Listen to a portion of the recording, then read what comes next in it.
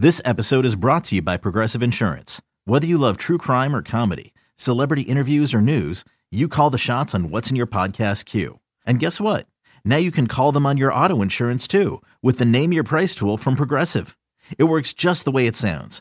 You tell Progressive how much you want to pay for car insurance, and they'll show you coverage options that fit your budget.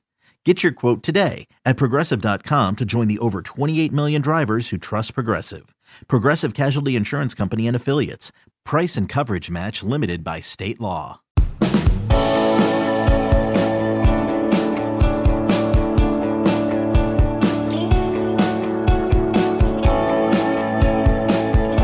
And welcome in, Late Kick on the Air. It is Thursday night, March 25th, the year of our Lord, 2021, jam-packed show, wall-to-wall. Let me tell you what we're talking about tonight. Then I got to give you a quick housekeeping/programming note, because even as March Madness goes on, so too does Late Kick, because so too does a jam-packed spring period of college football right now. It's not slowing down, so we're not either. Tonight, Ed Orgeron made some really crazy comments that I've got to talk about, not so much in the hot take variety. That's not really the market that we're in around here. But I think a lot of it kind of drifted under the radar, really because of the tone and the tenor and the presentation. And we're not going to do that. We're going to read a transcript and we're going to say, what did he say? Also, big injury news at Georgia. George Pickens is out for the foreseeable future with a torn ACL. That is a huge, huge, huge injury for the landscape of Georgia and for the landscape of the SEC. So we're going to talk about that. We're going to do the USC mood tracker tonight by popular demand. And we're also going to talk about a number of new head coaches in the Southeastern Conference and the hurdles they have to clear. Because you may have Josh Heupel coming in the door at Tennessee, whereas you have, Clark Lee at Vanderbilt, but then you've got Brian Harsin at Auburn, Shane Beamer at South Carolina. Different programs, different situations. They're at different stages. So we're going to talk about the hurdles there. The quick programming note that I need to tell you about is, as you notice, we did not do a Late Kick Live on Sunday night. What we did was we bumped it to Tuesday. We had really good interaction there. It's not a novel concept. We do Tuesday shows in the fall, but in the X season, sometimes we go 2 shows a week. It's Sunday and Thursday. So because of basketball, we did it on Tuesday night. You guys loved that. So what we're going to do this upcoming weekend is we're going to take what would normally be on Sunday, and we're going to do another Tuesday night show. It's not going to be at its normal time, though, because the Elite Eight will be tipping off later that night. We're going to bring you Late Kick, and it's going to come Tuesday, but it'll probably be around 5 or 6 Eastern time. So just be heads up for that. Obviously, if you've got your bell notifications turned on, you'll get notified. If you happen to miss it for whatever reason, you'll have the replay. But we will have Late Kick on Tuesday night again. That'll be the next time we do a live show. Also, steady stream of follows are coming in on Instagram. The next Late Kick Show Owners Association meeting that we do will be when I hit 2,000 on there. Let's get to 200,000, but 2,000 is the next goal. At Late Kick Josh, go give me a follow on Instagram. When we get there, the next Late Kick Show Owners Association meeting will commence. So with all of that out of the way, let's talk about some college football. Ed Orgeron had a pretty bizarre press conference the other day. It's the middle of spring. You don't expect it. It happens when you least suspect it. But there were some comments that Ed Orgeron made Tuesday that raised both of my eyebrows. And I wasn't alone there, but there weren't quite as many people who noticed it, I guess, for lack of a better term, as I thought there would be, which goes back to a principle we've talked about on this show before. And that is, sometimes you have to divorce yourself from the tone or the personality or the backdrop, whether figurative or literal, of a press conference or a statement being made, and you just have to take the statement for what it is. So I'm going to do something here that we don't really play a lot of sound bites. SOTs, sound on tape, is what it stands for. But we're not going to play a long clip here, but I do want to play the clip because I want you to listen for yourself. And from Ed Orgeron's mouth, I want you to hear these words, and then you and I will react together. So let's roll it, and then we'll react afterwards. First of all, I think we did a great job at hiring the coaches and doing a great job of interviewing them. I hired some coaches I didn't even interview from the last staff, and I'm never doing that again. I interviewed everybody. We didn't get the first, second. I'll tell you what, we got them on offense. I'm happy with them. I talked to Joe about them. I interviewed them. I told them exactly what I want. They have the answers. They're very smart.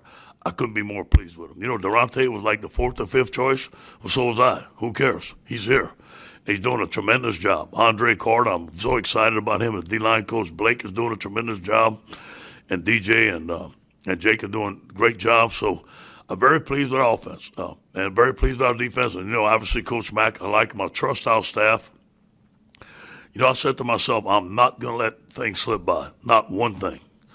I'm identified, and I told the coaches, and they might think nothing's good enough, but I'm going to be hands-on. I'm watching every piece of film. I'm marking it down just like I did in the years before. They're going to have to explain to me what are we doing. I almost cussed there. What are we doing? How are we doing it? And why are we doing it? And they understand that. They say, yes, sir. I got a staff that's going to listen. We got a veteran team coming back. We got 33 guys that have started opposed to the year before. So there's a lot of differences this year. That doesn't mean it's going to make a difference, but I expect to have a good team this year. Okay, so there it is. Let's let it breathe. Let's let it sizzle. Let's react. There's a chance, I think you gathered this by listening, there's a chance if you just had that playing, let's say you were watching it live on Tuesday when it happened, and you're about your business, washing the dishes or whatever, and you were kind of passively listening, I could see how that would go totally under your radar. And it would sound like just another coach's voice at another press conference after another spring practice, and you wouldn't really make much of it.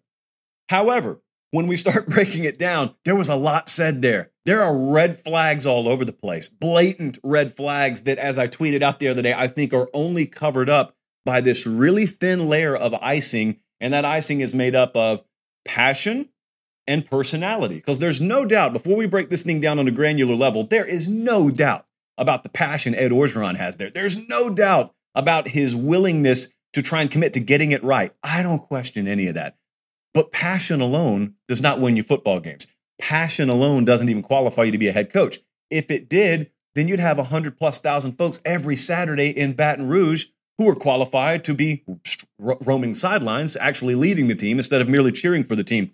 So here's what I want to do. I want to revisit this, and let's just pretend, instead of listening, let's just pretend we're reading the words off a transcript. You don't know whose mouth it came out of. You don't see it. You don't hear it. You just read it. I think if you read it like a court testimony, this stuff really stands out. And let me preface. I love LSU. You guys know that. You guys know my affinity for the program. So that's the backdrop with which these words are coming out of my mouth. The first thing that caught my ears was when he said, I had coaches on this staff last year that I hired, but I never even interviewed them. That was a baseball bat to the face to me. I rewound it about 3 or 4 times to make sure I didn't miss anything. I even went and listened to the full press conference so I could gather the context, so I was making triple sure that we weren't just being misled and it wasn't some clickbait stuff. It wasn't. Everything I just showed you there, we edited it down for time, was a direct representation of what Ed Orgeron said about the hiring process. I want you to think about that now. Ed Orgeron's being paid $8.5 million or so a year, and just openly admitted to you, I hired people on the staff last year. I didn't even interview them. I don't know what in the world he was doing, but he wasn't interviewing people on his staff. He's not talking about grad assistants. He's not talking about off-field analysts. We're talking about people who either are coordinators or position coaches, and there they are on the sideline, coaching every day at practice, coaching for LSU. I mean, the hopes of the 2020 squad ultimately rest on their shoulders. We haven't even interviewed him. That boggled my mind when I heard that. And secondly, I have a theory as to why that probably was. What I think is, and this was a mistake, but what I think was Ed Orgeron believed coming out of 2019, they had cast the mold and it was just in place forever at LSU. And then what he thought to himself is, since we have the mold here already, since we have what other successful programs have, we can just plug anyone in here. It's a plug and go situation right now. So if I can afford to be selective and I can plug any kind of football man into this mold, I'm going to go find people who mirror my personality type. And he didn't like Dave Aranda's personality, but he loves the personality of a guy like Bo Pelini, for example. And so you plug guys like Bo Pelini in. Well, the problem is he was a terrible fit. And the reason I have further confirmation, at least confirmation bias on this, is because Ed Orgeron went out of his way before a game was ever played. He went out of his way during the fall of last year to talk about how improved they already were defensively. Of course, there was no evidence that they were improved because as games played out, we found out the defense was terrible. So there was definitely no evidence that he could have seen in practice that was actually indicating they had upgraded from Dave Aranda. He just wanted to say it. Number one, because he wanted to dig into the side of Dave Aranda. But number two, I guess he wanted his own confirmation bias. And so I believe he mistakenly thought the mold's already cast here. We can put whoever we want to in these coaching chairs and it'll work. Well, no, you can't do that. And no, it didn't work.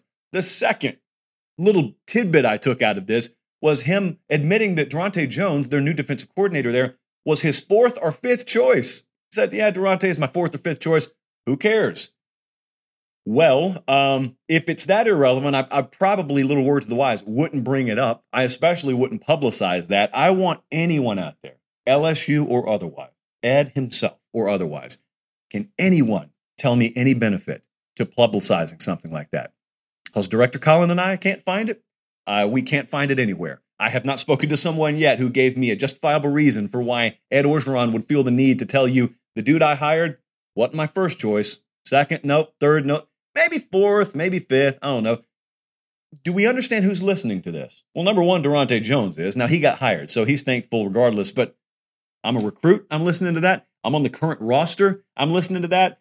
And it doesn't really matter so much when everything's going right. This is another theme I'm about to bring back up a little bit later on. It doesn't matter when things are going right. But imagine if you get into the season and we have very mixed results.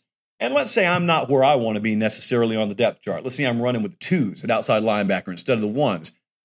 And I don't like it. I don't agree with it. And so I start to form some divisions in that locker room. Well, here's my ammunition. The ammunition I'm using is Coach O himself said in the spring, this dude wasn't his first choice or the second or third. So Mr. Backup option over here is defensive coordinator is the one who doesn't think I should be starting. Well, maybe if he would have hired the guy that was number one or number two on his list, I would be starting because maybe the right coach in here would realize my value and my worth. All of this stuff is on the table in a normal setting. It's especially on the table when you publicize the fact that I didn't really get the coaches in here I wanted to, so I got the ones that I had to settle for. Not good. I don't see any way that works out well. But number three, and even after all of what we've talked about so far, number three is probably the biggest deal to me. Because the other two are kind of in the past, I guess, so to speak. Number three, though, is in the future. And number three was where he said, I'm going to be really hands-on with every aspect of this program. That's not Ed Orgeron's wheelhouse. Never has been. I don't think it ever will be. And so I know that you could play devil's advocate here. So devil's advocate would say, well, he should be hands-on. He's the head coach. It's his program. And if you'll listen closely, he didn't say he was going to interfere in the offensive meetings. He didn't say he was going to interfere in defensive installation. What he said was he's going to demand accountability. He's going to demand to know why things are being done. And he's just going to want an accurate and a meaningful accounting of how the program is operating. That's great. That's what every head coach should do. However, if you don't have a master tactician, X's and O's type coach, which Ed Orgeron isn't, then typically what you want them to be is a really, really good CEO type, okay? That is how I would qualify Ed Orgeron. Kind of the same way that Dabo built things at Clemson. He didn't really specialize in being a master tactician on one side of the ball or the other, but he was a great leader, and he put the right tacticians in place to run the appropriate aspects of his team. Well, now Ed Orgeron says, I'm going to be a little bit more hands-on here. Okay, coaches have done that before, and they've succeeded. And the devil's advocates out there may be right. Maybe he just wants to make sure he has an accurate accounting of everything that's going on. And as long as they're winning, I don't think there'll be an issue. Question always arises here. Anytime that you start to feel like a coach is meddling in areas of the program that he really shouldn't, it happens when things are going sideways a little ways. And that's what could happen with LSU. Think about, again, possible scenario as we get into the season here. Instead of starting out 5-0, let's say they've started 2-2 and they got a big week coming up where they're struggling to stay above 500. Well, at that point, all of a sudden you're in the offensive meetings and everything's not working. You got an offensive coordinator over here you're hired, and he's explaining to you the why, but all of a sudden you're saying, well, that's not working. So then we got to do things differently. Well, that's when the meddling starts. And it kind of happens in degrees. But all of a sudden you got a coach who is really in over his skis, but hey, it's his program, and he's in kind of defense mechanism mode anyway. That's where things go sideways really quickly. So I would love for us to get to October or November. LSU's in contention for the SEC West, and we can pull this clip up and we can laugh at it together, and it's really overblown. I'd love to be able to do that, but I'd be lying to you if I didn't say I had some concerns about this. Okay, picture this. It's Friday afternoon when a thought hits you. I can spend another weekend doing the same old whatever, or I can hop into my all-new Hyundai Santa Fe and hit the road. With available H-Track all-wheel drive and 3-row seating, my whole family can head deep into the wild. Conquer the weekend in the all-new Hyundai Santa Fe. Visit HyundaiUSA.com or call 562-314-4603 for more details. Hyundai, there's joy in every journey. Introducing the two-way V4, where groundbreaking fuel cell technology meets fresh foam cushioning for the ultimate performance. With fuel cell, each step feels explosive, delivering unparalleled energy return. Paired with fresh foam, experience maximum comfort throughout the game. Its lightweight textile upper offers support and breathability without sacrificing agility. Whether you're hitting the clutch shot or locking down the opposition, the two-way V4 gives you the tools to play at a high level. Learn more and purchase the two-way for yourself at newbalance.com. Concerns abound in Athens, Georgia right now, and with good reason. George Pickens, big-time receiving, not a prospect, a product at Georgia, was set to have a huge year this year. Was going to blow up on all the NFL radars if he hadn't already. Well, there's been a detour now because George Pickens tore his ACL in practice Tuesday. It was a non-contact injury. Georgia made it official, so at least we don't have to listen to the rumor mill. Let's have it officially. What does this mean? So anytime we have these big injuries, I like to do my first thoughts, what's the roster impact, what's the longer-term impact. So we'll do those in stages here. My first thoughts when this news came down was there are players on any given roster that you could put in kind of a hierarchy, like a 1, 2, 3, 4, 5 of the ones you can least afford to lose. Like JT Daniels would be the least affordable loss for Georgia. George Pickens is way up on that list. This reminded me very favorably to when Alabama lost Dylan Moses. Different sides of the ball, obviously, but they were kind of thin at linebacker, was Alabama. They were kind of thin at linebacker, but you knew that as long as you got Moses there and you got all these other young, talented guys, they can work off of him. Well, once you lost him, you're going to have like Christian Harris and Shane Lee start as true freshmen, and it was kind of a lost season for Alabama at that position in a lot of ways. Well, at Georgia, they're not lacking for names. The depth chart, when you look at the Georgia wide receiver depth chart, there are plenty of names that a lot of you remember, either from seeing them play or, more likely, from following recruiting and remembering when Georgia landed all these big-name receivers. However, names on a depth chart do not equal proven production.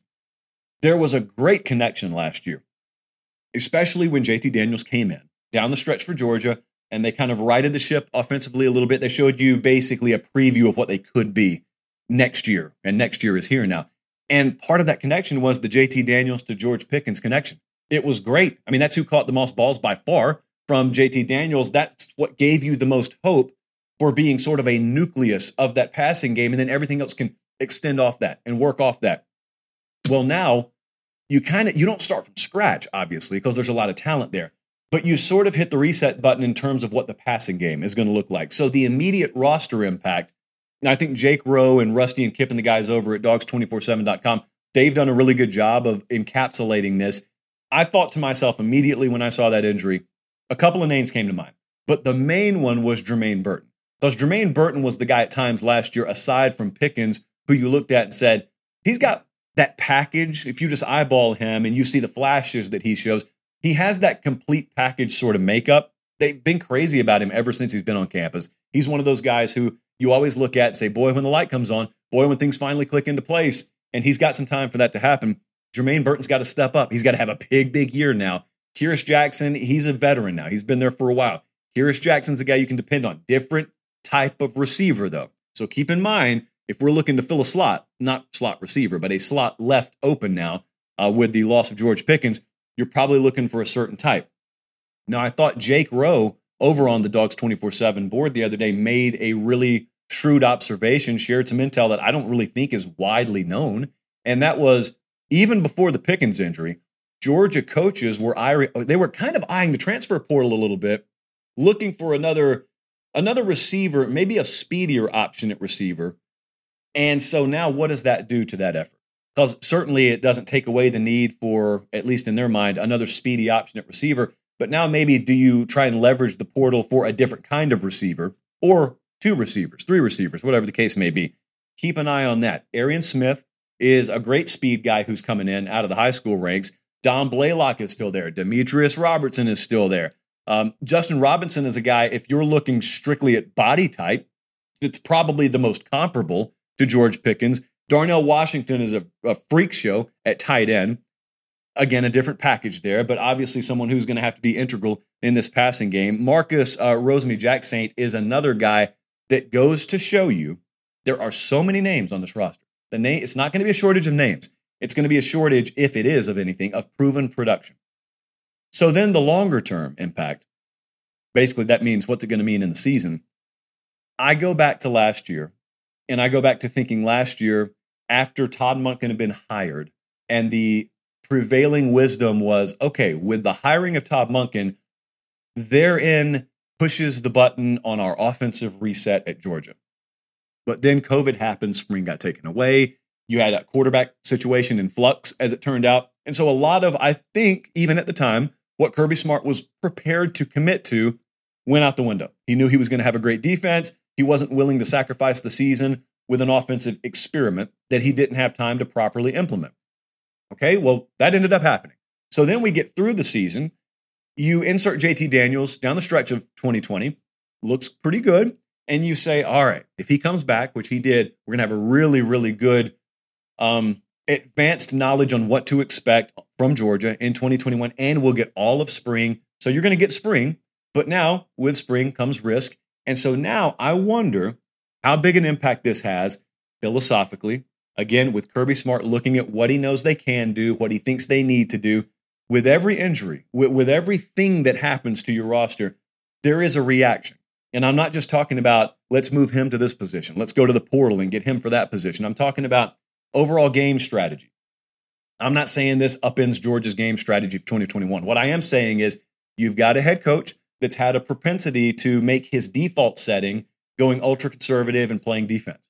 That's his default setting. I'm not saying that's always going to be his setting. Coaches have changed before. His former boss at Alabama has totally changed his offensive approach. But if they were committed fully to that offensive approach this year, fully being the key word, then that means this injury doesn't change that. And so the bigger picture is an open-ended question, is how much does this impact that? And I think what they see from the rest of spring through fall camp will go a long way in determining ultimately what they're comfortable doing. It's a workable schedule, really workable schedule. I think if you look at that opening week game, as I wrap up here, between Clemson and Georgia, how many questions do we have on both sides going into that game? This is just another big one, but no shortage on questions for what could be, for all we know, the biggest college football out-of-conference game of the year.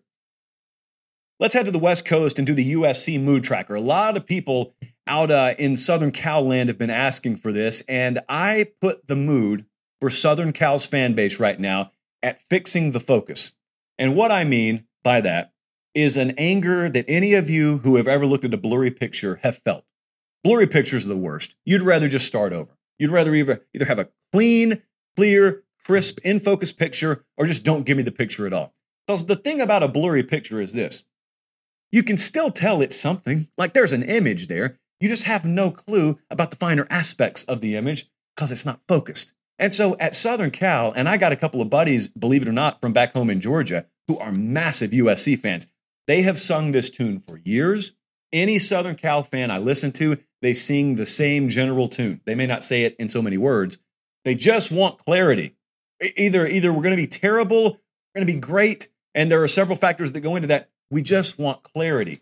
Right now, there's all kinds of varying degrees of fuzziness, whether it be the picture of head coach or the picture of the athletic department, or in some cases, things you can't control, like the picture of the Pac-12.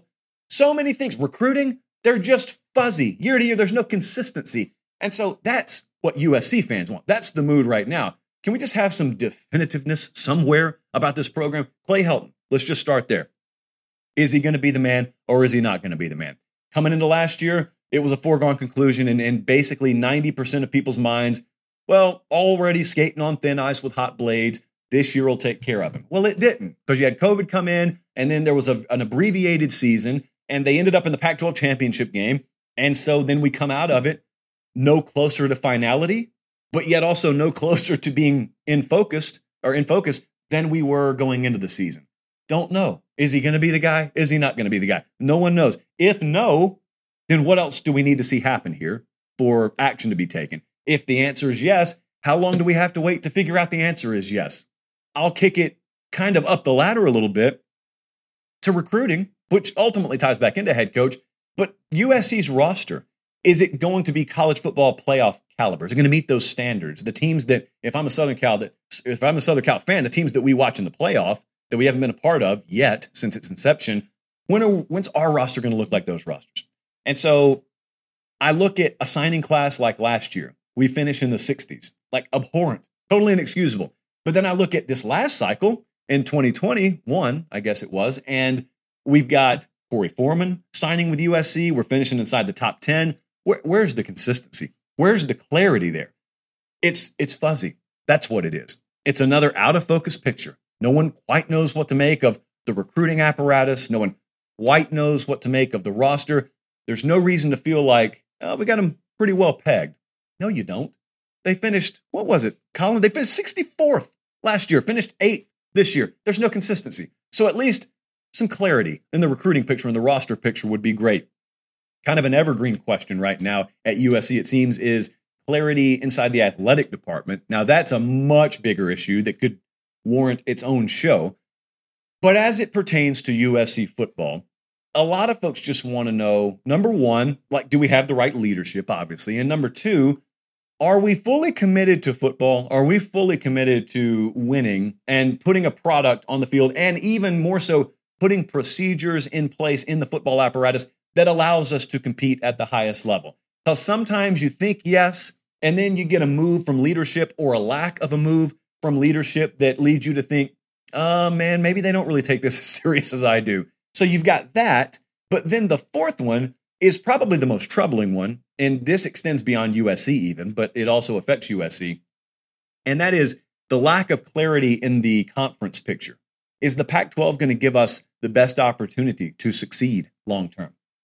Now, this one is really bad because the lack of clarity there is not something you control. Theoretically, you control the others. You don't control this. And so poor decision-making at the conference level bleeds down to Southern Cal and bleeds down to Oregon and Cal and Washington and wherever else.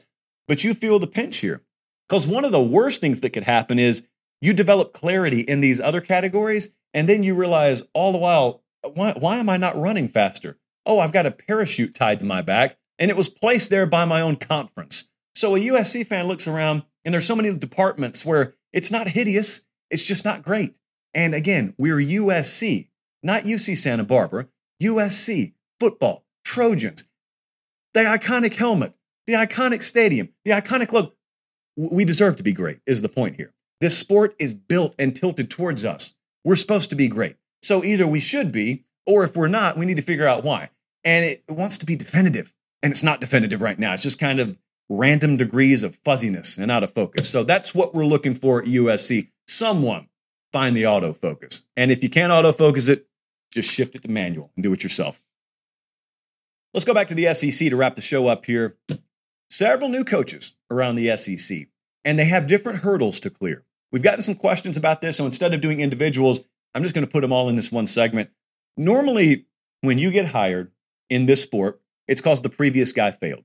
And he failed on such a spectacular level that he was fired, and then you were hired. Well, normally, obviously, what that means is you got a little bit of a rebuild that you inherit.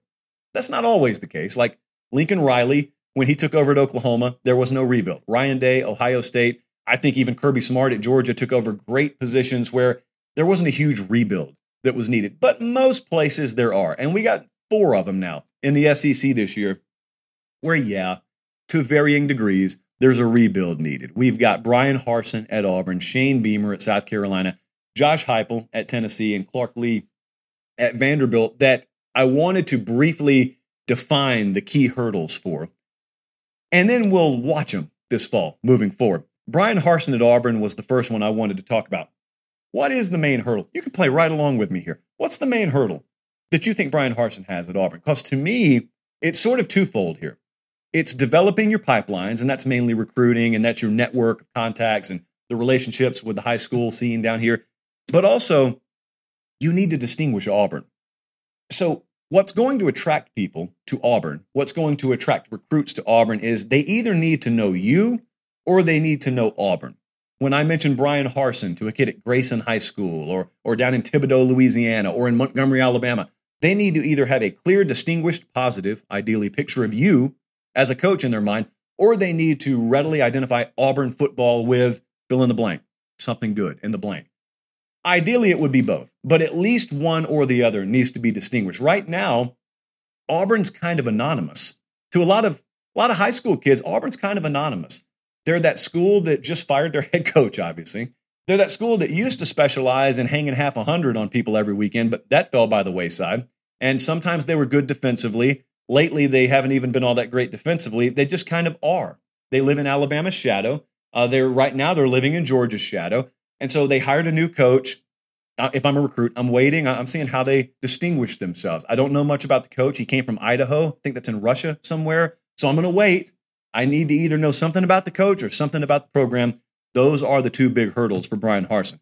How about Shane Beamer at South Carolina? Different set of hurdles here, because I think Shane Beamer has to master what I call the two-front approach. It's a two-front battle right now. Talk the same way about Jeff Collins at Georgia Tech. Shane Beamer inherits a worse roster situation than, for example, Brian Harsin has at Auburn. So he's got a lot to rebuild behind the scenes. The inner wiring, he's got a lot to rebuild to where, even though they fully invested in him, he cannot give the fan base there and the administration an immediate return on investment. That's okay. That's understood. But yet you still need the positive energy. So what is the two-front battle? Well, I just told you one front, but that's behind the curtain. All the inner wiring, all the building up of the roster, all the changing of the culture, that's behind the curtain. They don't want to hear about that. What you have to do on the other front, and that's the one you put out front on stage, is you have to master the art of marketing your program, not just to the fan base, but to recruits as well. Again, I would follow the Georgia Tech blueprint. I think Jeff Collins and company there in Atlanta, they've done a great job of this. They won 3 games last year. They won 3 games the year before. They're their 3rd year now. That staff's 3rd year in, but they still got a lot of energy because they've been working behind the scenes on front one, and on front two, they've been working right out in the open marketing Georgia Tech. They've done a really good job. Carolina would do good to follow that blueprint. Josh Heupel at Tennessee, you want to talk about a different hurdle or a different set of hurdles. They just got to keep as much water in the glass as possible. I've got the trusty college football playoff thermos here, and I want you to imagine I'm on one of those massage chairs, and the top is off of this thing, and we're massaging. It's like that Will Ferrell meme with the wine glass in hand. It's hard to keep water in the jar if you're constantly shaking like you're in an earthquake. Well, that's what Josh Heupel is tasked with doing right now. He's got water in the jar, and everything around him is shaking. And you're just trying to wait till the shaking ends, and it's ongoing, even as we speak. Let's see how much water we can keep in the jar. What that literally means is I can't have players continue to mass exodus their way out of here. I've also got to keep the administration on board. I've got to keep players on board. I got to keep coaches on board. I got to keep everyone dialed in so that hopefully, and I choose my words carefully here because I don't want to give a false sense of hope, hopefully one day, not too far down the road, again, fingers crossed, we find out what our NCAA fate is, and then we check and see how much water's left and how much of a refill job we have on our hands. The worst part about this right now is just no one knows. Like, you assume something bad's coming. I assume something bad's coming. Everyone assumes something bad's coming. The only thing is we don't know when and we don't know how bad. So therefore, I don't even view Josh Heupel's real job as having even started yet. Right now, he's just in disaster mode. And then once we finally get an answer from Indianapolis sometime in the next decade, then we'll be set to go to work at Tennessee, and then we'll be set to define what the real hurdles are. Right now, it's just disaster mode. And finally, Clark Lee at Vanderbilt. This one's unique. Vanderbilt's always got unique hurdles. I think they've got to ID the positives of Vanderbilt, and they've got to master the evaluation and development aspects of their program. Now, they've put a premium on that evaluation and developmental aspect. And I think everyone says they do it, but Vanderbilt knows that's what they got to thrive on. If you were the head coach at Georgia, you would know that you can go get the best talent in the country. You don't have to be the absolute world's best evaluator because you don't have to find diamonds in the rough. You just find the diamonds. And the diamonds, they're shiny. You can see a diamond. If it's 50 feet away on the ground, you can see a diamond. But if it's buried below the ground, you can't. So at Vanderbilt, they have to do it a little bit differently, obviously. But that's obvious. What do I mean by ID the positives of Vanderbilt? Well, what they have to do is they have to understand what the perception of Vanderbilt is. it's the 14th best program in the SEC, the 14th best job in the SEC, blah, blah, blah. Like, you know the reputation of Vanderbilt. Well, they know all that, and they know everyone feels that way. But the thing about Vanderbilt is there are a lot of positives, too. The mass public doesn't choose to talk about them. They don't have a vested interest in Vanderbilt. You do. And it's up to you to ID the positives of Vanderbilt and being associated with Vanderbilt and make sure that's what you market constantly. You got to push it out there every day. And they've started to do that. I think they've got a really firm grasp, based on the observations I've had so far of that staff, of what the limitations are, what is needed, and they've gone to work at it. And again, you got a guy in Clark Lee there who is unique in that he views Vanderbilt as a much, much better job, much more of a destination job than the normal guy would, because he's got, again, an emotional attachment to Vanderbilt. That's a really good thing. I mentioned Shane Beamer. He fits the same description at South Carolina. So those are some of the hurdles that these first-year SEC head coaches are looking to clear. Going to be a tough fall, going to be an interesting fall. Let me put it that way for some of these guys. And that is our show tonight. I really appreciate you watching. Again, at Late Kick Josh on Instagram, we're looking to get to 2,000 followers. As soon as we do there, we will start the ball in motion of scheduling our next Late Kick Show Owners Association meeting. Thank you so much for watching. Make sure you like the video before you leave the YouTube channel. For Director Emeritus Colin, Jesse, and crew in Connecticut, I'm Josh Pate. Thanks so much for watching. Have a great rest of your night, and God bless.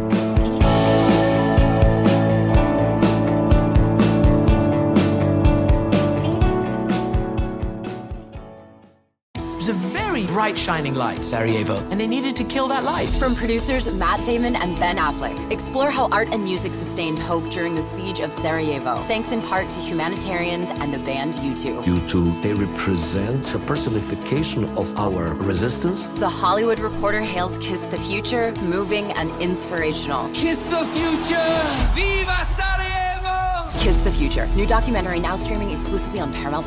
Go to Paramount+ to try it free. Terms apply.